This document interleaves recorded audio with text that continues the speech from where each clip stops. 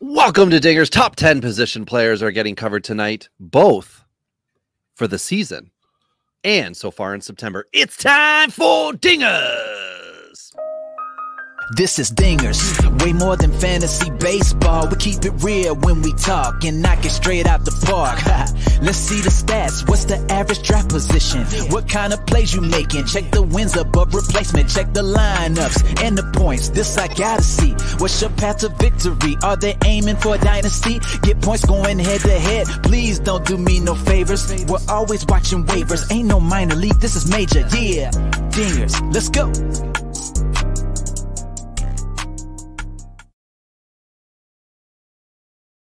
Welcome to Dingers, the only fantasy baseball podcast for smart people. It's not just Ryan Stanek that wins you championships. That's why week in and week out we're delivering tips and strategies to help you live this straight up OG lifestyle.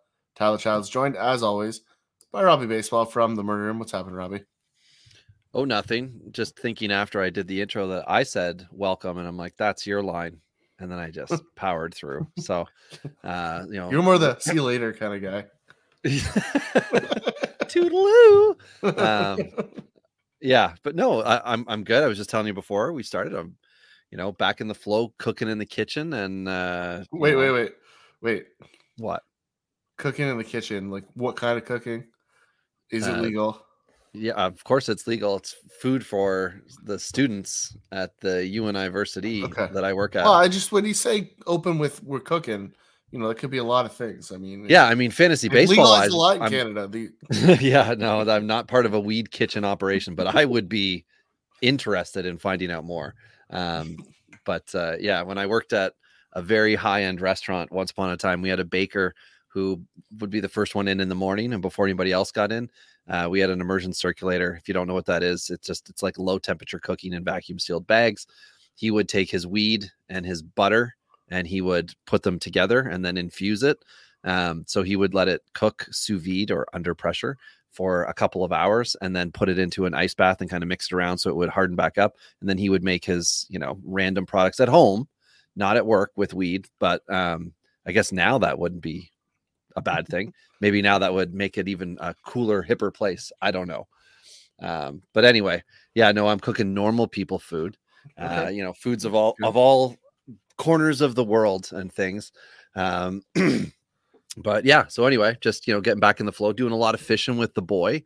The river that's around us, we've got two prime spots we can walk to, or it's like a 1-minute drive away and we can hop down. So tonight after dinner, he and I went down, caught a couple bass and then a fish that we couldn't identify. So we took a picture of it and then I said, we'll figure out whatever the heck this thing is. So but it's always interesting.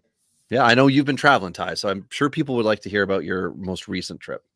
Well, we hit Pittsburgh for a couple days with the family, and it was just far enough that the kids didn't totally lose their mind in the car, but not. Oh, you drove it? Okay. We drove. Yep, we did the old drive. We went to a spot in New York that's actually really cool, kind of mid-state New York, called Letchworth State Park.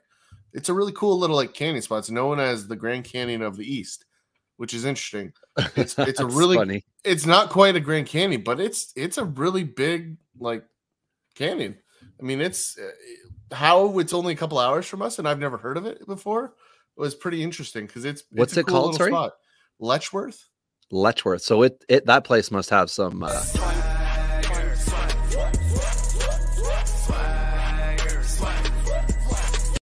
No, quite the opposite. It was in the middle of nowhere.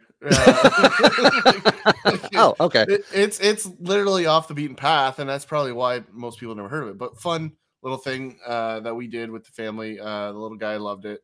Lots of birds. He's into the birds, so he just goes and points at it. So that's the pretty extent of our bird watching. But yeah, then we continued our bird watching expedition. We caught Jay's game in Pittsburgh. Beautiful transition. Great segue. Yeah. Good. But you asked me before what I thought of the park. It's a beautiful park. It really is. O'Neill Cruz hit a home run to center field. That might be the hardest ball I've ever seen hit in my life. In person. There was a home run that Mark Trumbull hit in the Derby in Kansas City that I watched that was eerily similar to the one that O'Neill Cruz hit on Sunday. But it was an absolute missile. They talk about it with him, but that one was a rope. Luckily, the Jays pulled it off. Romano got in trouble in the 9th and then did his thing where he gets it done anyway. But you know, it was a fun city. It's on the river. We had a good downtown hotel, so we were there for a couple days. It was great. Yeah, nice. Well, tonight, before we dive into the alcohol, we'll just recap that we are going to go through all of the hitting positions, who has been a top 10, and in some cases there's overlap. So I did like 12 or 13 for some positions, how they've been for the season and how they've been the last 2 weeks. And then we can kind of discuss them from a dynasty ranking, getting back to that, because we are at that time of year where if you are not in championship run mode, you are probably trying to figure out who's going to be valuable to you next year. And sometimes when you look at how the season ended, you're going to think that guy's a lot better than I thought he was. But then you have to remember there may or may not have been things that occurred that allowed them to be good in that 2-week span or something like that. There are a lot of players who are on the cusp of losing playing time, or you have players like Whit Merrifield, who post trade to Toronto has become a bench player, but their season lines might be deceiving once we get into the off season. So this is the beginning of that kind of transition. But I know, Ty, we were also discussing beforehand, you have our home league playoff matchup going on. I am watching the home league playoffs and not participating this year, but I do still have a perfect season going in one 30-team points league.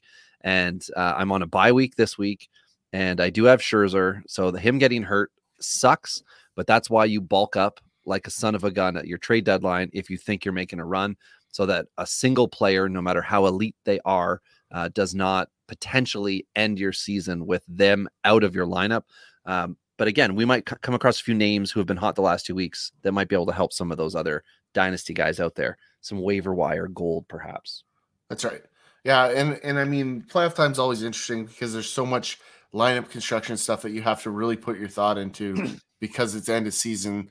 They're either stretching guys out or, you know, pushing them that extra inning. And sometimes that can be a disaster. If you have a starting pitcher that really should have been pulled after the 5th inning, but they're trying to get his inning count up, you know, as we might see with Brubaker this evening. Exhibit A. You're very upset about this start. I am, yeah, I am. So the reality here, though, is that that's what you have to be careful. You got to watch for those landmines. You also take advantage of it in some instances. Like if you're trying to win a strikeout category like I am right now, I ran Jack Flaherty out, who is murdering me with walks. He was supposed to get me strikeouts, and instead he's getting me walks. 0 strikeouts, 4 walks. Really doing a great job for me tonight. I thought maybe I would get 4 out of him, and that would almost ice the strikeout category for me. Instead, I'm getting the complete opposite. But that's part of fantasy baseball. You win some, you lose some. Sounds like you could use a drink, Ty. Yeah, I think that's probably true. A long time ago, someone decided to put stuff in glass bottles. In some of these bottles, they put juice or milk, and that was stupid. Today, only alcohol and a few other products remain in the containers from the gods. It's time for beers and bourbon, because good advice only comes in a bottle.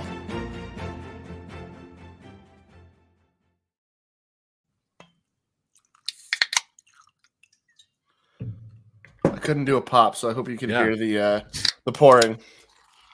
Oh yeah, I'm not sure if it was loud enough or not. Yeah, but I gave it the old college try, so we'll see what happens. But yeah, let's dive into it, Robbie. This is a pretty long one in terms of content. We're gonna cut through some of the stuff that we don't need to cover, the obvious ones where, hey, Freddie Freeman's a top first baseman. Yeah, cool, we know that. We'll sift through that a little bit as we go through each position. So if we miss a guy and you're like, why isn't that guy talked about, or we skip through the obvious guys, just relax. We all know they're good. We're here to talk about some of the surprises or things to look forward moving forward. And just sorry, Ty, the precursor to this is that I used points for the last 2 weeks and for the season for this, because originally I was like, oh, I'll do 8x8. We always talk about 8x8. I'll do 5x5. And then I was like, you know what? Let's just do points, because points tends to be more of a positive scoring. So you're not hurting, you know, the Joey Gallo, that's the classic, right? The high K guys aren't necessarily useless in this. So let's try to level the playing field. And then depending on your league settings, of course, right? You could have OBP, slugging, whatever it is. So, you know, if you're thinking to yourself, well, he's not in my league, you know, he's not a top whatever. Well, you know, settings dependent, of course, right? That's the thing. But we almost skipped, Ty. What is it that you are drinking tonight? You made a nice little glass noise. What's in it? What's in the glass? Yeah, if you don't hear the cork, it means I've got this very questionable uncorked bottle of Old Forester from the LCBO here. Why it's not corked, I don't know. I'm not that much of an aficionado. I just know it tastes good. All right. Well, before we go any further, I guess I've got the Crown Float, and I went with the classics. We're all shocked. We're all surprised here, ladies and gentlemen. I went with the classic Strongbow. However, Ty, mix it up. It's Strongbow Gold because it's September and we're trying to win gold. I'm here. Very important. World Series championships. Many and also you can always find us. And 100%. I am classy AF. Don't forget, you can always hit us up at Dingers Pod on Twitter. Find Ty at Tourney Boss or myself at Robbie Baseball 1. And the only bit of hot news we've got, Ty, is the Great Lakes Loon update. That is the high A affiliate for Los Angeles Dodgers. Diego Cartilla and his Loons are headed to the postseason. And just for everybody's knowledge, since we're going to kick it off, as I like to do with topics with catchers, Cartilla, 254 average on the season, 895 OPS, and 22 dingers. Great season from a catcher, and he's 21, so it is time for him to start moving up within the Dodgers organization. And the fun thing is that when we transition, Ty, from talking about my Loons to talking about the top 10 catchers on the season, we kick it off with the Dingers consensus number 1 dynasty catcher, Will Smith. He has retained that through the season. JT Realmuto, number 2, Dalton Varsho, congratulations, stepping up. Number 3, Sean Murphy, number 4. I would say that's pretty underrated. Sean Murphy was hot the last 6 weeks to get to this point, but that's where he's sitting on the year. Alejandro Kirk with Toronto, Wilson Contreras with the Cubs, Adley Rutschman showing just how little production catchers have, that Adley Rutschman's point total for the season is 7th amongst catchers. Who's he just in front of? Salvador Perez, everybody's consensus pick as a top 3 catcher. He's slid back. Teammate MJ Melendez is 9th. Travis d'Arnaud 8th. Cal Raleigh, I think, is 10th or 11th on here. I'm getting confused with where we are. Jonah Heim, who had the hot start with Texas. Kyber Ruiz with Washington. Christian Vasquez now with Houston. And I mean, Vasquez, I think if the trade didn't happen, would still be a top 10 guy. Houston's just using him to win games, not make him the best player he can be. And then 15th, which I thought was interesting, which is why he's included, is William Contreras with Atlanta. So that's kind of interesting that we do see a lot of youth on here, Ty. I think something we've always talked about is that guys come out of nowhere. I don't see anybody that to me has come out of nowhere on this list, but I am impressed that the second half after the demotion for Cal Raleigh, that he's been up and he's been good. And that makes me happy. I think there'll be very few people that would have had William Contreras being a big jump this year, right? Like, I mean, I think there's enough people that know about him and know who he was going to be. I don't believe there's going to be a ton of people that could sit here and say, I saw that one coming. If you play in a really deep fantasy league, you know, right? But, we're still talking about a small percentage of the people that play fantasy baseball that would have it that deep. So I think that's, something just noteworthy. But yeah, other than that on this list, I think the big one for me that I'm excited about is MJ Melendez. I think this is a guy that everybody knew was coming. I'm just in love with his swing. It's just one of those ones that I just see. I kind of see the ability to spray it. He hasn't quite shown it off at the pro level yet, but I just think as that polish comes around for him, I think he's just going to be a really fun guy to watch moving forward. And I, just a tip of the cap to Realmuto, who's been just a weird catcher this year, stealing bases and doing all kinds of different things. So, I mean, Kirk is the one that you and I flagged on the offseason. We've talked about it all offseason with other Jays fans. Like, we knew this was coming. He'd be the surprise, right? Of this list inside the top 10, he'd be the one who people would have said, no. And I mean, I certainly had my doubts, but that had a lot more to do with Toronto's 3 catcher system that they seem so content with than it did Kirk's ability to swing. And 2 teams, which Toronto's not one of them, 2 teams of the top 15 guys that I mentioned are teammates, Salvi and Melendez. And Melendez has been playing in the outfield a little bit as well. And the other teammates here, who the heck was it? Atlanta, Travis d'Arnaud and Contreras. So they're both, 9, 10 11 and 15 on the list. But I mean, it says a lot about how poor the position is that you can have teammates be in the top 15 for total production at a position. You know, inside the top 15, you've got 4 guys from 2 teams on there. So, I totally agree. Good old catchers. But in the last 2 weeks, the little fun fact here, and this is where we do at least see some difference in the names. Varsho's been the top catcher. Cal Raleigh second, Salvi third, Adley fourth, Eric Haas with Detroit, Alejandro Kirk, Yadier Molina. Nice to see him hopefully finish strong in September. Then JT Realmuto, Sean Murphy 9th, and then Will Smith is 10th. So it's almost a reversal of the top of the list, but still inside the top 10. The consistent guys, right? They're still there. They're getting it done. Eric Haas has been an interesting one. Not that you want to roster him or have him, but if you are in a real pinch and for some reason you're able to have him, you know, it's kind of like, what was it? PJ Higgins, I think was the guy's name, who came on with the Cubbies, came on strong, right? And then as soon as everyone got well, he was playing okay, had I think a multi-homer game or something, and then everyone got excited about him, thinking like, oh, there's a possibility because he could move to first base. And then he went like 0 for 20 and had 11 Ks or something ridiculous like that. It's like, oh, never mind, he's not supposed to be here. You know, Eric Haas to me seems like that kind of a guy, right? He's up. But when he's doing well, like right now, it's a surprise, a genuine surprise. It's not necessarily like that's who we thought he would be. Right. Yeah, I mean, I agree. I mean, Cal Raleigh's an interesting one here in this group. You know, just as a guy that is somebody that obviously has power. Like, I don't think that was ever really the question. For me, it was just a matter of whether he could stick with the hit tool. And frankly, he's shown some rough around the edges moments this year, right? Where he's had good stretches of contact and then just disappeared. But yeah, I mean, this is a really interesting list. Like for me, we've talked about it and I've mentioned him at length. Like I love Sean Murphy. He's probably one of my favorite guys behind the dish right now. And he gets no attention in Oakland because Oakland's so bad. But we see him on both lists here, both the last 2 weeks and and for the full season rank as a guy that just nobody's noticing still. And as you said, there's not enough production here. So give me the guy that's a good defender, has good tools, and is probably going to be on a different roster to start next season, right? Yeah, if I had an early offseason target amongst the list of names we just gave for the season in 2 weeks, Murphy would be my number one. That's my bullseye. A secondary target, but I actually think would be harder to acquire would be Cal Raleigh, because whoever has him in your league has watched the up and down and has left him on their roster.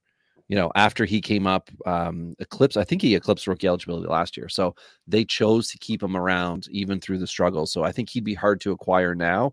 But I would absolutely look into an investment in a Sean Murphy, because like you said, Ty, if he moves to a different team, he's not going to move to go platoon. Like whoever would get him knows what he can do and would just need him to be healthy, and the playing time is going to be there. So I like him, but I mean, that's enough of catchers, really. Yeah, I agree. Really quick pit stop and a good transition to first base.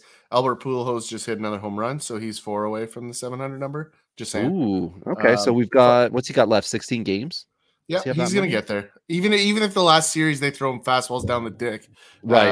Who are they playing against, right? Like, I don't know. The other teams want to see it happen almost? Yeah, it's going to happen. There's no way they're going to not let him get there. There's no way. Imagine if you played, sorry, Ty, imagine if you played the Angels and they just intentionally walked him. Oh, that'd be just awful. Because that would just be another reason to hate the Angels. You know, all the talent in the world. And let's say Pujols is 2 away, like they wouldn't do it, but you know, if he's 2 away and they just like intentionally walk him, like how pissed, you know? Yeah, chance at history. Anyway, so, first baseman. Segue into first. You know, the season list is pretty straightforward. There's only really one real surprise on this list for me, Robbie. So sure it's Goldschmidt, Goldschmidt, Freeman, Alonso, Guerrero Jr., Olsen, Christian Walker, Josh Bell, CJ Cron, Rhys Hoskins, and Jose Abreu. I said one. It's obviously Christian Walker. Like I don't think anyone's really surprised, because there was a moment last year where everybody's like, "Holy crap, this Christian Walker guy's kind of good," right? Yep. Then there was a moment where like this guy sucks. It's kind of like the groundskeepers in Major League, right? Like just kind of the opposite of good to shitty, shitty to good, right? Like as Arizona fell off, I think people just stopped paying attention. right? And it's not like Walker finished the year strong or anything like that. He is kind of a guy who they're like, yeah, like he's out there, playing, and that's the extent of it. It's his collective work. It's not necessarily any individual week that he has just been, or not, I shouldn't say week, but weeks at this point in the season. But it's good to see Josh Bell continued, as he's gone to San Diego, he's still been good. And I think we were talking beforehand, CJ Cron. It's great to see that CJ Cron, second season in Colorado, is still getting it done. You can say the ballpark, you can say whatever you want, but like Ty, you had said, I think 2 years ago, when CJ Cron's healthy, he's a 30 dinger guy. That's just who he is. You put him in the lineup, he's healthy, he will hit 30. And that's what he's doing again. Great to see Goldie doing what he's doing. Everybody else, it's good. Alonso, always happy for him, except when I don't roster him in a league where I'm competing, then it's useless. Go ahead. Sorry, finish. Well, the volatility is only in the week to week.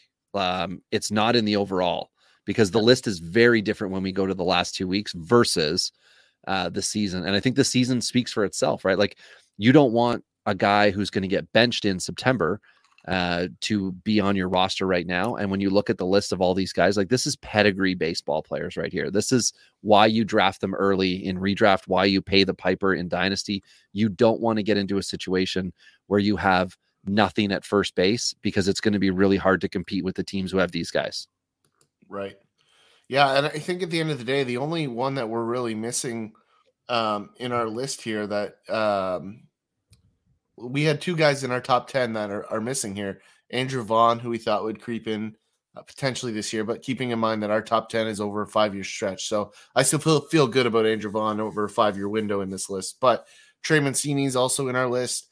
And then Anthony Rizzo, and we just swapped those in for Abreu, CJ Cron, and Christian Walker here. And Rizzo's 11th and hurt. Yes. So there is a potential factor there if we wanted to get into it. Sorry, who did you say was the other one that was off the list? The first name you mentioned. Trey Mancini.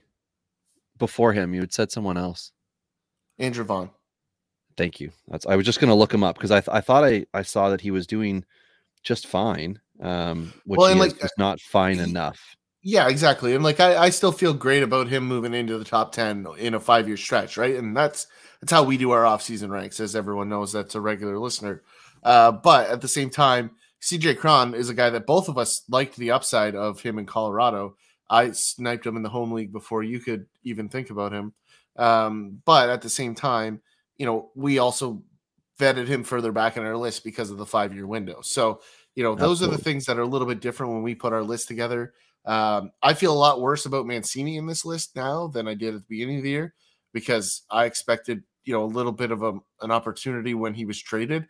Didn't expect him to go to be a bench bat in Houston, right? Like that wasn't. Yeah, same thing with Vasquez, right? It's like Houston didn't want to disrupt the starters. They just wanted to make themselves cover themselves very well in the event of injury.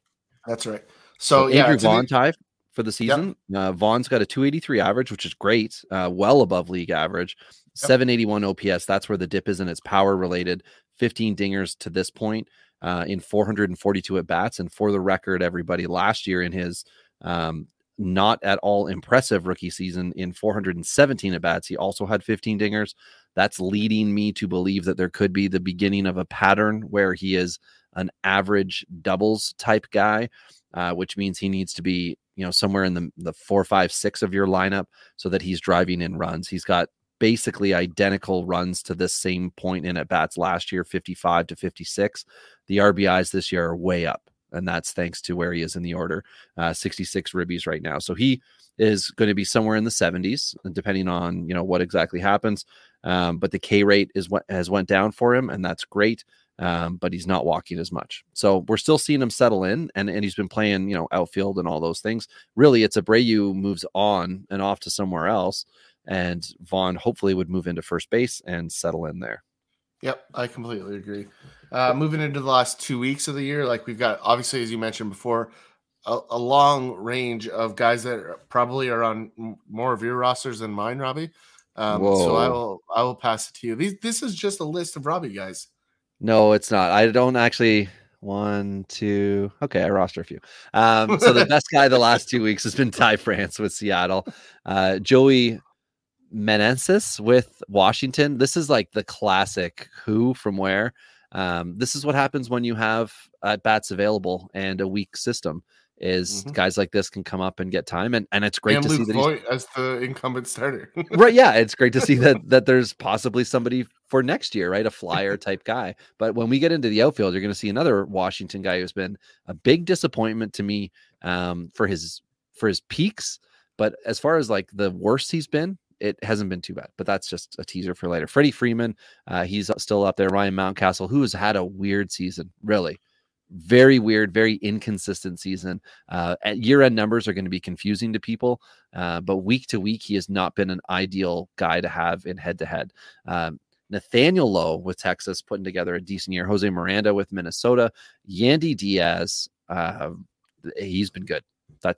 He's the third baseman, but he's also got first base eligibility. Christian Walker with Arizona, who we mentioned before is just having a good season. Seth Brown with Oakland, probably his best stretch of the year. Seth Brown's been really frustrating. Jerkson Profar, who's eligible at every position, including the entire outfield with San Diego.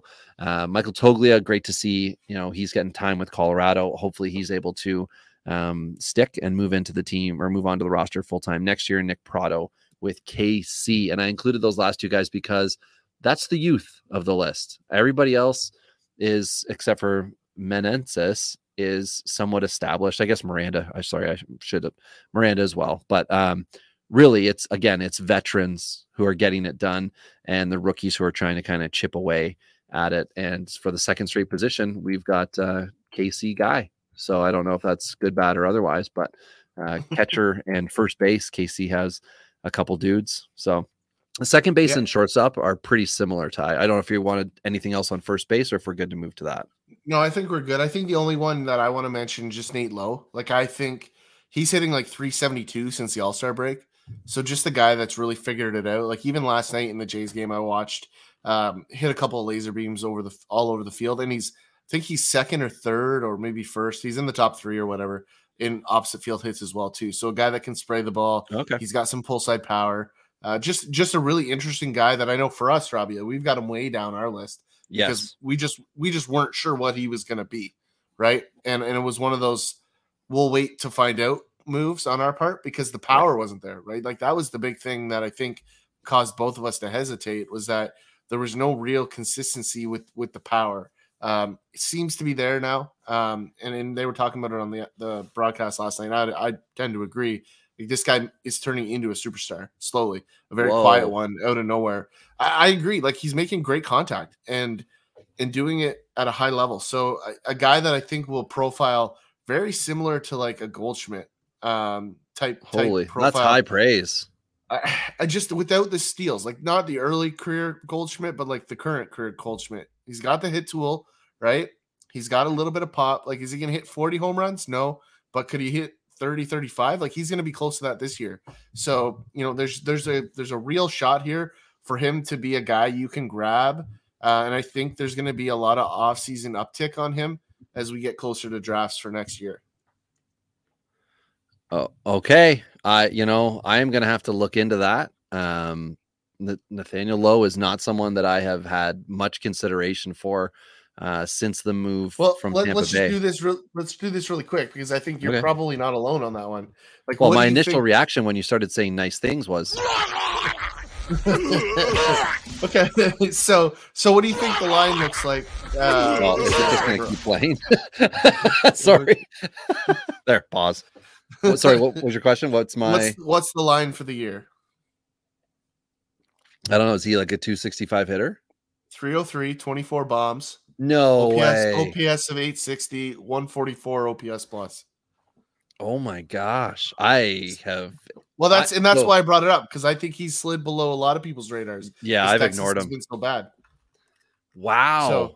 So if since the All-Star break he's been a 374 hitter, then pre-All-Star splits. Well, I was going to say pre-All-Star he must have been 260 something to bulk it up 40 points for the season. First half 270, second half 363 is what he's at. So it must have dropped a little bit last night. But still, I mean, like credit to him. His That his OPS is 1049 in the second half. Wow. Okay. So Definitely going to have to look a little harder into him for next year. And then, I mean, if he's a guy Texas wants to keep, there's no reason they wouldn't take a page out of the Dipoto extension book and try to lock him in, because they've already done that with their middle infield. So if you think he's part of your lineup long term, wow, okay, that's interesting. And lefty too, right? Which is right, they kind of have a murder row lefty a little bit, kind of building up there. So definitely, because you could have Lowe, Jung, Seager, Young. Okay, Young. Sorry, and then whoever plays for Seager when he's hurt, Semien, like that could. Okay.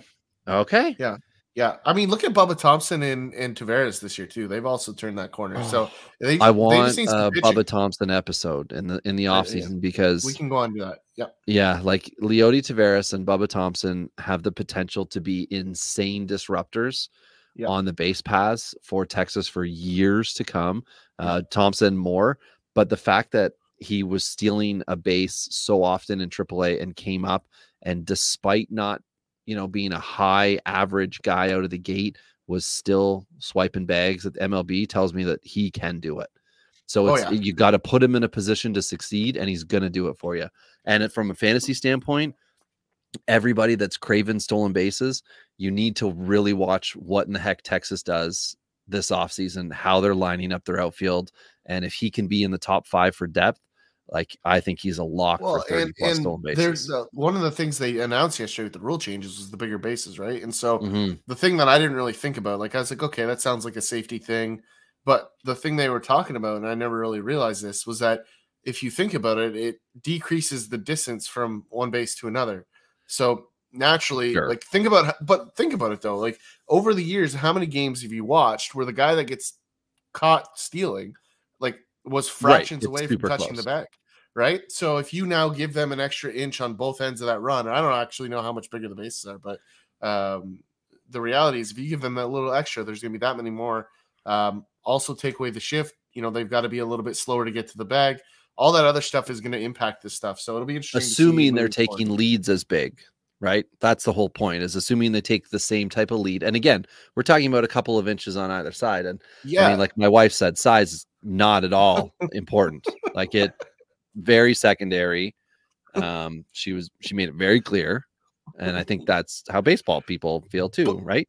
Right. But you know what's going to be the key moving forward though is like the guys getting the pickoff moves, right? You only get 2 and then it's a balk, right? So the reality is, let's not talk about the box with Gausman and that's another episode. I know, but if you think about how like part of the game now is going to be the guy on first intentionally drawing the throw, right, trying to do it, so that he can steal on the pitch clock instead of the pitcher. So it's going to be a really interesting like strategy addition to the game. I'm really excited about it, to be honest. I like what they did.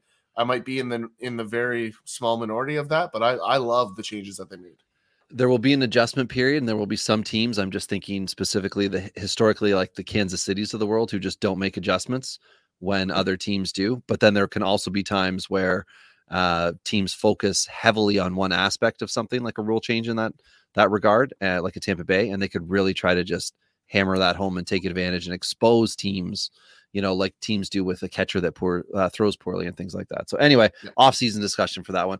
Second base, shortstop, you're going to hear overlapping names. So we'll try to we're not officially grouping them together, but you get the idea here, because Trey Turner is listed as both because of his time last year when he came over with Corey Seager still healthy. So he has been the best second baseman this year. Marcus Semien second, Jose Altuve third, Tommy Edman, then Brandon Drury first with Cincinnati, now with San Diego. Jake Cronenworth, that's a little bit of a surprise for me. Luis Ariz with Minnesota, Andres Jimenez with Cleveland, Jeff McNeil, Ty France, Wilmer Flores with San Francisco, DJ LeMahieu with the Yankees. And I added and made sure to put on this list the fact that Brendan Rodgers is there.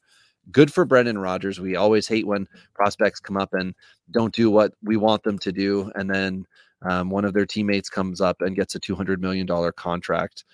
Don't you know what I'm talking about, Mr. Kelnick? But good to see Brendan Rodgers on there, Ty. There's a lot of variety that I wouldn't have expected this year, headed into this year, Ariz has always been the average guy with Minnesota, and he's got 4 position eligibility, first, second, third, and left field with Minnesota. And what did I do this in? A league where you needed, I think, minimum 10 appearances at a position, something like that. I tried to make it high. So Ariz has been moving around quite a bit. And then Wilmer Flores, but that's like San Francisco, right? Just put a guy in a position to succeed, and he has. So the star-studded names are there, where you see, but it's kind of shortstops that are second base eligible. Yeah, but the real problem here is that this is the entirety of the stars at second base. Like the only one that's missing is Ozzy Albies, and that's because he's been hurt. Right? Yeah, so, to no fault of his own, right? Yeah. So I mean, it's sad at the state of the position, which is, you and I talked about this. I don't know if it was in an episode or offline, but like Tommy Edman is a guy that everybody hated on in draft season this year 100%, because he was going too high. But like he's done everything that you wanted him to do as an early pick. He's stolen bases. He's hit for average. He's thrown in a little bit of pop here and there, and he's giving you multiple positions. So like, that's a guy that I think was really unheralded in draft season this year, really underappreciated at a shallow position. The same can be said for Jeff McNeil. And indeed, in Wilmer Flores, like you're saying, and the second base last 2 weeks has a lot of the same. But I will say this: there are some guys here that are the future of this position, right? Some guys that are going to add a little bit of that depth at the second base spot. And I'll let you lead into that since you've got the nice highlight going. Yeah, well, I'm just wanted to make sure the one guy that we had in our top 10 that you and I disagreed on was Jonathan India, and he's been good over the last 2 weeks and been, okay for the season, but he's not a top 12 guy. Tommy Edman's leading it the last 2 weeks. Altuve, Simeon, Nico Horner, Ty France are the top 5, and then Eduardo Escobar with the Mets, then India, Story, Jose Miranda, who again we talked about multiple position, Edmundo Sosa with Philly, and that's really, the last 2 weeks. Sosa's been great the last 2 weeks, but he doesn't have a long-term spot. Even Nick Maton with Philly was good pre-injury for himself. Then Vaughn Grissom, great story. Love the fact that Vaughn Grissom's up. Love that he's doing well. And then Luis Garcia with Washington, who is rounding into an MLB player. Now, Luis Garcia at the end of this year, I believe, will just be forgotten in Dynasty. And depending on how your teams are set up, he's a target that I think everybody should have on. In a league that I had to trade him away in, I was upset at the fact that I needed to trade him away to get a deal done. But it was one of those, I want to win this year and I will deal with the future because I think I'm going to have a hole with Garcia, not on my team, but then you got other guys who can fill in. Nico Horner with Chicago's been good. I was really hoping that Nick Madrigal would have found his way onto this the last 2 weeks, but it's not to be. Now he was good a couple of weeks ago. Like he had a stretch of 400 baseball, but that's just expected in my mind that he needs to do that because he has not been a good Cub. Injuries aside, like just the playing time or the play this season was really poor prior to the injury, and they extended his IL and rehab stint because of the fact that he was coming back slow and just wasn't spraying the ball. But Jonathan India on this list is the only one, and then I guess Trevor Story is going to be a second baseman, right? So once we hit the offseason and we reset our ranks, it's going to be based on Trevor Story included in this group now. So that's right. Anything. Well, I just want to say this. Like, I don't necessarily think we disagreed on India, just the fact that I thought he was going to be bad this year, which was the point. It was that his sophomore slump's a thing, right? So, you look at a guy like Madrigal facing similar kind of at-bat timelines, right? We're going to see Jose Miranda go through it a little bit. Vaughn Grissom is going to go through it. Luis Garcia is in the middle of it, right? There's just guys that are going to face these dips. And we're gonna see it. It's just how it is. So I think that's the one thing to watch for with second base over the next couple of years, because you are gonna have some of those new guys like what's the kid in Pittsburgh that we're gonna see in a couple of years? Jay Wambe. No.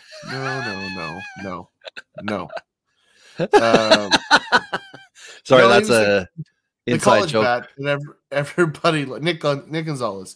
Right? Oh, yeah. Is a guy that I think is going to see a little more struggles. Nolan Gorman's having some contact struggles, right?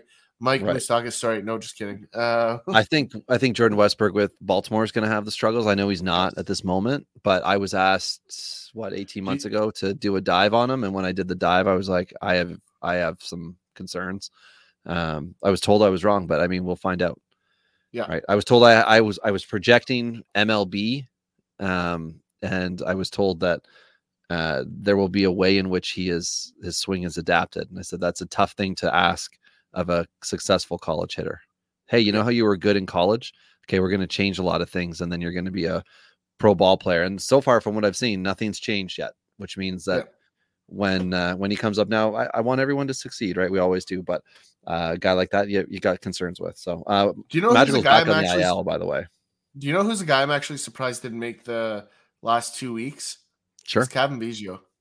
He's been solid, Ty. Yeah, he has been really solid. And that's a guy that, like, I think you can steal this offseason. I think he's going to have an expanded role next year, because I think you're already seeing Espinal get pushed to the back of the line in Toronto. It's already happening. He's getting very minimal at bats at this point. So if John Schneider returns, Cavan Biggio will safely be in 4 of 6 games a week. I think that's they might move him. Like, he's not. Let's get over the Ben Zobrist BS that everybody wants to pin on anybody who can play 2 positions. Cavan Biggio brings a different approach to the aggressive first half of the order in Toronto. He can, extend at bats. 8-9 pitch at bats is something he can do, and they could certainly ask him to do that, to wear pitchers out more when you've got guys like Springer and Vlad who sometimes just go hard for the first pitch. You need a Biggio balance in your lineup. And I think, Espinal hasn't been good. Like, he was an all-star, but since Biggio came back up, I think he's been 258 or 260. Whenever I looked last a couple days ago, he was like a 260 hitter since his promotion. So he's been above league average, and he's at the back of the lineup. Right. And that's it's his patience. That's what he does different than a lot of the Toronto hitters. He's just patient. They jump on him. He's just not letting the early pitches slip by as much as he used to. That's the big thing that I've noticed. He took too many strikes. He's looking for he's not swinging at everything, but if he gets the pitch he's sitting on, he's taking a rip, whereas before he wasn't. So I think that's the big jump that I'm seeing. But anyway, I just wanted to mention that because he has been good the last couple weeks. No, we'll do the short top of the season first. We'll hear your audio went there, buddy. I don't know what's going on. But yeah, it went. You're a robot now. So I'll dive into shortstops while Robbie figures out the audio here. Shortstops the last 2 weeks. I mean, if you don't know, Bo Bichette's hitting the ball really well. So that's just a thing. Elvis Andrus basically was a fire lit under his ass when he got to Chicago, which is phenomenal. You love to see it. But as a guy that is shredding his former Oakland Athletics and is just hanging on to father time here. Tommy Edman, we mentioned in second base. Xander Bogaerts is a guy that we know and love, obviously. But there's obviously a couple guys here. O'Neal Cruz has been phenomenal over the last 7 or 8 days. We mentioned the piss missile that he hit before the show here, but when I was in Pittsburgh on Sunday. Carlos Correa, obviously, huge home run against the Yankees last night. Thursday night, sorry, which was big. But then you got some guys that we've already mentioned, Simeon, Horner. IKF is interesting that he's on this list. I'm surprised Yankee fans allowed him to be on the list. Trevor Story is here. Dansby Swanson's also here. So this list is interesting. Like, a lot of guys you expect, but some guys that are kind of off the board. Like, if you waiver wired Elvis Andrus this week, you're having a good week. That's the best week Elvis Andrus has had since like 2014. So that's kind of interesting. But Robbie, any surprises for you in that group? Nothing on the 2-week group, but for the season, there's some interesting names towards the bottom.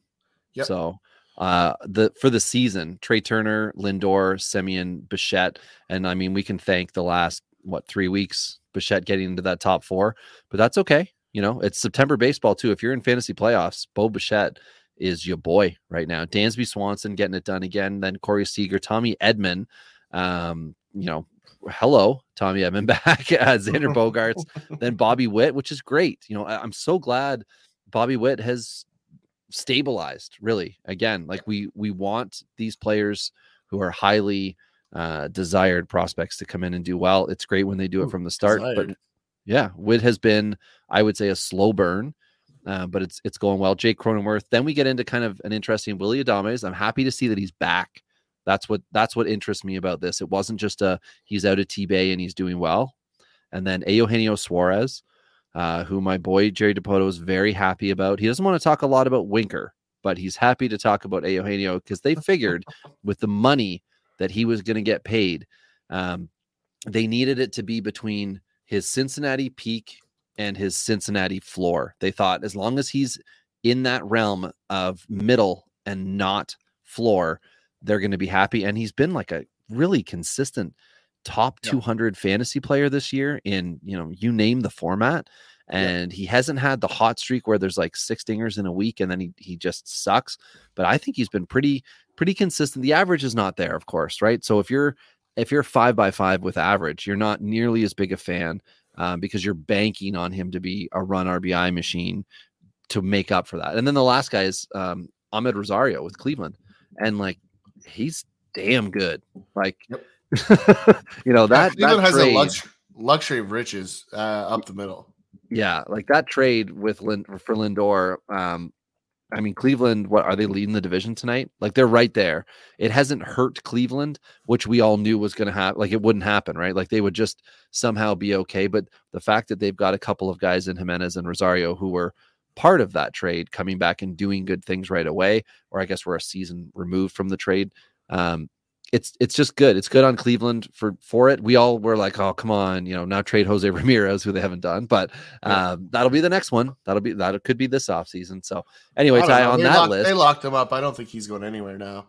Wow, we'll see. But the one thing, just on that Cleveland note, like Chicago is currently sitting 1 game back, so they're going to sit 1.5 game. I told you this months ago, Robbie, that the White Sox are going to win that division. And I still feel that that's how that's going to play out. And nobody's quite aware yet, because Chicago has had such a weird season, that they still hit the piss out of the baseball. They just unfortunately give up a ton of runs. Like they've scored the most runs in their division at this point. And that's with some of their best players being hurt for a good chunk of the season. So just flagging that. Jumping into third base, though, one of my favorite position, the hot corner. Jose Ramirez, Machado, this is the season ranks. Austin Riley, beautiful. Nolan Arenado, Bregman, Devers, Witt Jr., Brandon Drury, Eugenio Suarez, Luis Arias, Yandy Diaz, and Matt Chapman. This is a pretty solid list. Like this is some of the best fantasy contributors here. It really has been a powerful position this year. I mean, the bottom of this list is really the only interesting spot. Brandon Drury, career year. Like I think it's safe to say that at this point. If he somehow continues this into next year, I would be surprised myself. I'm not betting on extended success for Brandon Drury. If you choose to do so, buyer beware. That's everyone's prerogative. I'm not going to do that just because he's had these peaks and valleys before. This is just the longest one that he's had. So I'll leave that one there. We talked about the other guys before. The only one I want to flag here is Matt Chapman. I have to say, like, before Matt Chapman's in Toronto, I'm like, yeah, okay, this guy's got some tools. He does some things. He's obviously good defensively. But I'll tell you what, like, I talk about this a lot when we talk about Machado, Robbie. Like, he hits the ball so hard directly at people all the time. And if you're only looking at his stat line, you're missing the point. Like, this guy is just waiting for a string of good luck. Like, he just doesn't get it.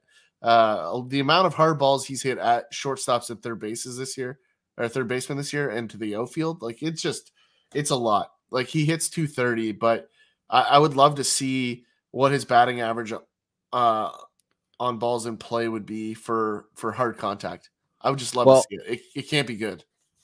I would say to your point on, feeling good about Chapman and Dynasty moving forward, his line is better than last year across the board. If you take OPS average, K per 9, walk percentage is about the same. Stolen bases, that's not his thing, but he still has stolen 2 this year. His RBI total on average will be, if he continues rest of season, will be higher than last year. 72 last year, 66 right now. He's got 24 dingers. Had only 27 last year, had 27 last year. So he's right in line with that. And then runs are bang on at the moment, but he last year had 529 at bats at 75 runs. He's got 70 less at bats right now and only 3 less runs. So he's been a more productive player, but he's had the peak that we saw. I don't know if it was about a month ago, maybe somewhere around there, where he was a top 10 guy for 2-ish weeks, something like that, where he just, he clicked. But he also started very slowly. Like April, May was not at all good for Matt Chapman. So the fact that he is in a top 15 position, I think is a good thing. Right now, I was just looking in our home league, Ty, where we have 8x8 settings, and this includes pitchers as well. He's 155th ranked overall. Brandon Drury, I agree with you on that. Eugenio Suarez, again, like a forgotten soldier here.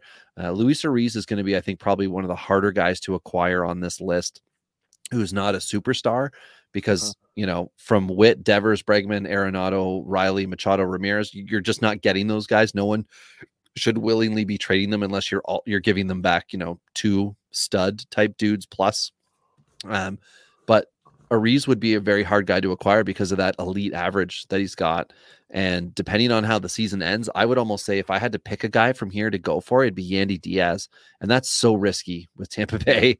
But I mean, he's just been getting it done. Like I kind of alluded to it earlier, like shockingly good on a team that has disappointed. Now, a lot of Wander Franco IL time this year, which of course, when Tampa Bay moves all the bodies around, that means that, Isaac Paredes is going to be moving to third base where Yandy is, or to first, you know what I mean, Ty. Just at bats disappear when everyone's healthy in Tampa Bay. But we shall see. Now that Meadows trade earlier in the year certainly looks different now with Tampa Bay when, they gave him up and Meadows was hitting for a decent average but had no power, and now he's out the rest of the year. We'll have to discuss the misses from this year. Yeah. Right after the actual season's over. There's been some bad ones. Yeah. Especially when we go back to, we don't like to dive into the ADP a lot because we get upset as the season or as the off season progresses, because people put more and more weight into the draft, but we're dynasty guys. That's the whole point of the podcast, is help dynasty players. But we've just noticed how much high, quote unquote, high stakes fantasy baseball has taken over, especially through Twitter, with the value of players. And you get a guy like, Austin Meadows, who's supposed to be a top 100 type guy, and he's no dingers in a month and then gets hurt and he's out. And then Isaac Paredes, who was part of that deal, comes over, goes to the minors. And now look at his line. He's just been like productive as an MLB, or he's actually been better than Meadows because he's been hurt. But that's just one of those weird things where you get a guy that moves around because they go to Tampa, whereas somebody else moves to Tampa or is in Tampa, like Yandy Diaz. We step back from him because we don't know what the hell Tampa's going to do to him. Players need positions. And when you go to Tampa, that's the only thing you can say for sure they don't have guaranteed playing time. Well, and the other thing too is that, like, with Diaz, we've seen up and down over several years, right? So it's like we've seen this Yandy Diaz before. Yeah. But then we've seen the other guy, right? And that's the unfortunate part, right? Like the pinch hitter too. Yeah. Right. He went for a stretch where he wasn't starting, but would go into games, might have 1-2 at bats, finish off like the 7th inning type defensive replacement, kind of, that's what he was with Tampa. And we're like, he's better, he's better than J-Man Choi. He's, you need him to be in the lineup versus all these other guys. So, but the last 2 weeks, Ty, for third baseman, just to round out and then finish off on the infield, Machado, Justin Turner, who has had a shockingly good line for everybody being, upset about Justin Turner, Eduardo Escobar with the Mets, Jose Miranda, Rafael Devers, Yandy Diaz on the list, Edmundo Sosa, we also mentioned him at second base, I think, David Villar with San Francisco. He's such a what a weird, if you're screwed, at third base, go get you some David Villar and just cross your fingers, right? If you're playing for something, you don't want to do it. Longoria gets hurt again. Yeah, it's just, you just don't know, right? And then Matt Chapman and Bobby Witt end that one off. And third base is, we're back. I think, Ty, it's safe to say we're back to the studs of the position. First and third, the corner infields can anchor your team. Yeah. And we have the bonus of a ton of middle infield collectively, depth, heavy on the shortstop side.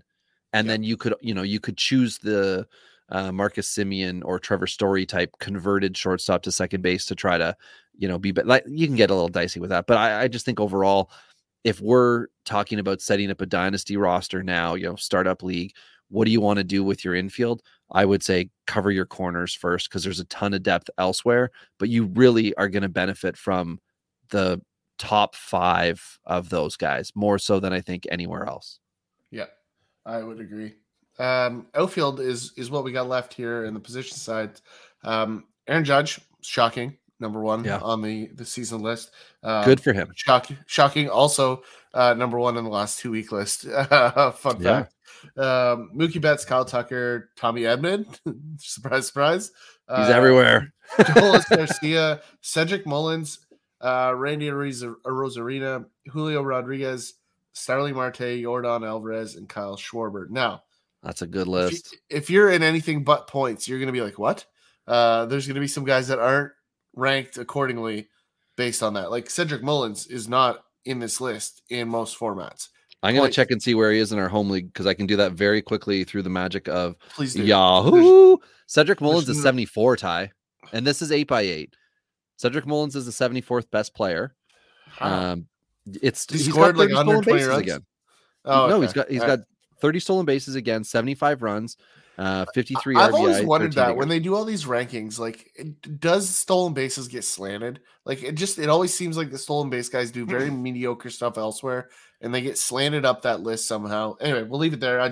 Something that's always irked me a little bit when I see guys like that ranked higher than than a Starling Marte, who also has stolen bases, but has notably been better than Cedric Mullins for most of the season. So that's the point I'm making. Anyway. Adolis Garcia, Ty, is another guy that I was a little surprised to see here, but now when I'm looking, he's just I think I was looking at his OPS and I was like, oh, okay, I see what happened here. He dropped off, but last year he finished at 740 OPS. This year he's at 733, but league average, 248 hitter, 23 stolen bases, which is up over last year, and 22 home runs so far. And you know what he is? What? He's a poor man 5 category guy. That's what he is. Absolutely. Yeah. I agree. Like he has established himself with this second season. And then Kyle Schwarber, who I think is somebody who a lot of people be like, what, how can he possibly, how can Schwarber be on any list that's like possibly good? And you can thank, just the way of the world, right? He's been really, really bad recently. 209 average the last month, but 212 average for the year. It's power. It's like it's all or nothing for Schwarber. He's got 36 bombs on the year, only 2 in the last month. He's not there to get on base. He's there to clear the bases. That's what his job is. They've got OBP on that team, so they need the power, right? So I like that acquisition for Philly actually. But if we look at the last 2 weeks here, the list is basically identical. In fact, it actually is identical. Did I muck that up? I'm not sure if that was on purpose, but at the end of the day, and paste skills. Give me a second, Ty.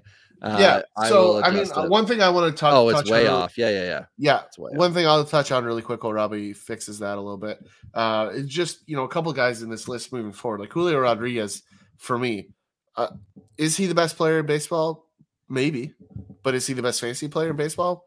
I'm not so sure, Robbie. And this is one that I'll say while you're trying to do another task, so you can't get too fired up about it. But at the end of the day, I have concerns about his longevity as a fantasy star. Not that he can't be very, very, very good, but is he comparable to an Acuna or a Betts or a Judge? I don't know that he's there. Maybe he'll get there. I think he has the potential to be there. I just have a ton of concern that he's not going to have the hit tool to do it. The power's there, the speed's there. I'm not sure that the contact stays where it's at right now. You want me to tell you something that it won't blow your mind, but something that you will definitely be surprised at. In my brain, a little more than a week ago, I decided to dive in with the Julio, where is he going to be realistically, right? Like, where should you put him? What are we going to do with dynasty ranks? And then updating on old RobbieBaseball.com, sorting out after I posted my dynasty rankings, Again, I put them all up in August, top 300, because I was getting a lot of people asking what's going on here, what's going on there. I said, you know what? I'm going to put it out because I know it's going to piss off Roto Ronnie, and that just makes me feel good. Because when Eric Cross posts anything, Ronnie loses his S, and that makes me happy. So I said, I'm going to do it for my website. So I did. But the big thing I was battling between is how high up is Julio Rodriguez potential, the ceiling versus the floor. And here's the player who I think is right there with him, who I don't know who the hell would agree with me today, but over the next 5 years, we're going to see it play out. Michael Harris is right there with him. If you want to say Julio Rodriguez is a top 5 fantasy guy, you have to say Michael Harris is too. The reason being, they are nearly identical in production right now. And you cannot tell me Michael Harris is on a team that is not going to be able to put up a billion runs ahead of him and behind him in his lineup. He is going to be an RBI and a run machine for years to come. And what are you going to tell me about Seattle? Are they as good and locked in? No, they're not for the contracts. Like, Atlanta has studs, Riley, Acuna, Albies, Michael Harris locked up long-term. Vaughn Grissom's going to be there for years. That's 5 dudes. They also have 2 of the top 15 catchers. Yeah, that's right. I just referenced catchers to try to say something positive. What I'm getting at, though, is that there's just production in Atlanta, right? We know that's going to happen. Michael Harris has a spot, and it's a credit to him for being able to earn it. Whereas you have Julio Rodriguez getting hype of the industry. I don't know that there's going to be a distinguishable difference between their stat line at the end of this year and then cumulative back to opening day 2022 to the end of the 2026 season. I think they will be real close. Like, I just don't know what he's going to, is Rodriguez going to steal 50 more bases? I don't know. I don't think so. So dynasty dollar is going to be on Michael Harris, where I don't have Julio Rodriguez. I would be looking to get Michael Harris. Yeah, I tend to agree with you in terms of the cost of acquisition, for sure. I do think the ceiling is significantly higher for Rodriguez. I just think that's a fact. Just the physical tools are just better. It's not to say that Michael Harris doesn't have some. I've got both going.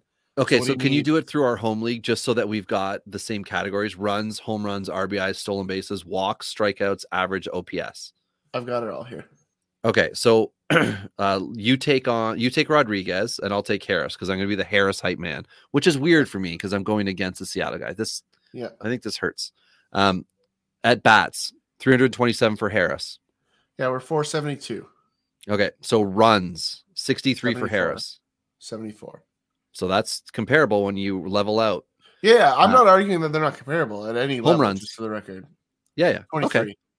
16. Again, we're within realm of per at bat. 52 RBIs. 68. Oh, we're still close. Stolen bases 16. 24. All right, the little bit of an edge there to Julio, absolutely. Walks 16 for Michael Harris. 38. That's a difference right there. Strikeouts 85 for Michael Harris. 137. Okay, so we're and then I guess we go to average here. 312 for Harris. 271.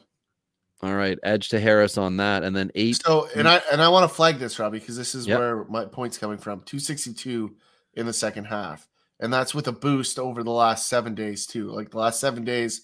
Last 14 days, 292. Last 7 days, 375. So, just as a notable trend here, like without a little bit of lift in the last week, like that average is in the 250s, and that's a notable dip of production. And you go to fewer categories. Like we're talking 8 different categories right now. If you don't care about strikeouts, but you care more about average, then Michael Harris becomes a more valuable asset. However, stolen bases, that's the thing. But by the end of the season, so sorry, what was the OPS? 897 is Michael Harris's. Julio's 900 something, isn't he? Yeah, it was 811. Oh, he's 811. Okay, so sorry, Harris has the edge on average OPS, and then the considerable edge goes, I guess, stolen bases. But the rest of it is within reach for Harris on a per at bat basis. So my point being, Michael Harris is going to be completely under the radar He's 67th right now in this 8x8 format for the season, and he missed a lot of, well, not missed. He doesn't have the same amount of playing time. So I don't know. Whatever. We can have the conversation in the offseason. I love this comparable, for the record. Like I'm okay. Right there with you, and it kind of comes from where I started this conversation, which is I think Julio is a little overrated right now. And I think everybody's very happy. Yeah, and I think there's room for concern because of their lineup construction in Seattle. Like they're a pitching and defense team. That's what they're built to be, right? And that's concerning for a guy that you want to give you stats in fantasy baseball. Definitely. Now, the last 2 weeks I was able to pull it up because I'm not that dumb. So best in the last 2 weeks has been Mike Trout, then Jake McCarthy of Arizona. What? Aaron Judge is third, Tommy Edman, Randy Arozarena, Eloy Jimenez, then there's Michael Harris, and then there's Michael A. Taylor. Come on, Casey. AJ Pollock stolen bases, like AJ Pollock with the White Sox too, though, and then Dalton Varsho, who again catcher, and then the last guy on the list, Ty, is the guy who I spoke about earlier in the podcast. Very frustrating season, Lane Thomas with Washington. So this list has so much volatility, so much different dynasty value. But the biggest ones to me, Mike Trout, because when Mike Trout's playing and he's healthy, this is where Mike Trout is. But he's going to be forgotten now. Do you think, Ty, a significant, it's not a bump, but a significant move in the dynasty rankings needs to be made for Trout simply because we are now entering like a known chronic health issue? There, again, he's going to be a year older for next year and so on and so forth as the years pass. We just need to legacy Trout? He has 30 home runs. Like he still has 30 home runs. So like, he's still Mike Trout. He's not going to steal 40 bases. Like that's the only thing. So, I feel the exact same way about Acuna. I do not think he's going to steal as many bases long-term as he has. The strikeout numbers are going to balance him out. And so, although Acuna is much younger, like I think, Trout's going to hit 35 home runs this year in just over 400 at-bats. Amazing. Right? It's incredible. Like it's what it's going to be, right? And so, and his team will be 18 games under 500. Correct, but from a fantasy perspective, how do you move that guy down a list? You can't. Well, that's where you have to get into non-X stats, but also non-fantasy stats of, like I mentioned, age, the fact that like we have a known chronic health concern for him. Right. But here's the thing: they acquired the center fielder of the future at the trade deadline. He's moving to a corner outfield next season. Like that's a fact. The outfield will be so just so everyone knows, he's talking about Mickey Moniak. It's going to happen. How do I mute you? Okay, you're the same. This is the same conversation we had about Tyler O'Neill. This is the same one. It's coming. Mickey Moniak and Tyler O'Neill are not the same guy. Mickey Moniak was the number one pick in a year and slammed immediately as it. Okay, so let me just really quickly Lane Thomas for everybody, because I know I was very excited for him this year. I'm sure I had him in my top 50 for outfielders because I just saw so much opportunity for him to play post-trade, and he did have it. And he had this Juan Soto guy who was behind him, driving him in, and it was exciting and fun in Washington for me. I mean, they were losing, but I was enjoying what was happening. So last year he finished the year with a 753 OPS and a 235 average, which is not great at any point. 753, you can deal with that for a non-power guy. But this year he's got a 249 average. I believe he's also been demoted this year. Maybe I'm wrong. 725 OPS. So a slight improvement on the average, 25% K rate. You can live with that. The walks it'd be nice if they were a little higher. He was, like 6% walk rate. So you need that to be a little bit better. 6 stolen bases, which is what he had last year in about half the at-bats. That's definitely a disappointment for Lane Thomas. You wanted to see him somewhere in the teens. And then he's in the high 40s, low 50s for runs and RBIs, but 15 dingers for Lane Thomas, Ty. Yep. Like he's going to be absolutely forgotten. Now, it would be great if he'd had a little flourish and ended up with 10 stolen bases by the end of the year. And in the last month, he's had 3. So I don't want to say it can't happen, but Lane Thomas is somebody who I think next year should just have an outfield job in Washington. There shouldn't be any issue with it. If someone says to Washington, hey, I'm kind of thinking about Victor Robles, to be like, deal. Sorry, what were you going to give me back? Just move him out, move him on. Like if you want Yadiel Hernandez to have some more at bats, whatever you want to do in Washington. The Cesar Hernandez thing didn't work out, which sucks. But Washington's got a lot of things to move in the offseason. I think Lane Thomas is going to be a waiver wire type last guy on someone's dynasty bench. You can go and acquire him for next to nothing. We're talking like Austin Voth kind of fantasy value right now for Lane Thomas, but he has legitimate categories that can help. Even 5x5, 15 stolen bases from in a 5 outfielder league is fine. A 249 average, again, that's it's not hurting you, and that I think is his floor. So I think there's some value in that with him. I don't know so much about anybody else on this, like the Michael Taylors of the world, right? How many years he's going to kick with that. But outfield overall is always very difficult to deal with. And that's where people, I think in drafts really start to screw themselves over because they think stolen bases and average, that's the way to go about it. Because you can get, your power from your infield and however people want to go about building. But I feel like a guy like Lane Thomas is going to be, just like Cavan Biggio, completely forgotten head into this offseason and a very viable dynasty player moving forward. Yeah, no, I don't disagree. And he had flashes and earlier this year where he looked like he was going to steal that job full time. So I think, there's an opportunity for him to do that over the offseason. But I'm not ready to give up on Robles yet. Like, I don't think he's going to be the guy that anybody want him to be, but I'm not ready to give up on him just yet. I think there's still a guy that could be useful there. I do think he needs to change the scenery though. So I think that'll be the time that I get excited about it, is if he goes somewhere else with a different hitting coach and organization and all that fun stuff. But he certainly needs to change, like he's got a 224 average, 587 OPS, 14 stolen bases. That's that is the thing he provides you with, because he's got no power. Four home runs, 40 runs, and 28 RBIs and 300 plus at bats. Like, he has been year over year disappointment. And this isn't like, I'm not taking a shot at him as an individual, as a guy who was rated across the board multiple season top 10 type fantasy player. Yep. A lot of weighted trades were around Victor Robles going to a team. He has not at all panned out in multiple years. Yeah, so. I agree. And this is just where I like to do my work. Him, Mickey Moniak. I love getting those guys later. They're just guys that can be really useful, especially in your deeper formats, right? Like, I just think they're underappreciated, especially when injuries hit. Good guys to have on your bench. But reality is there's a lot here. There's been a bunch of surprises, a bunch of things that we kind of expected this year across all positions. But if you've got questions about, who to look for moving through the offseason, out of these guys or anybody that you thought should have been on this list or could have been on this list in your format, feel free to hit us up at Dingers Pod, and we'd be happy to answer for you. And I want to know who is playing for championships right now. Hit us up at Dingers Pod. I want to know the number of teams in your league and the format that you're playing. I rolled into this fantasy baseball playoff season with 2 teams that were the top team in the league.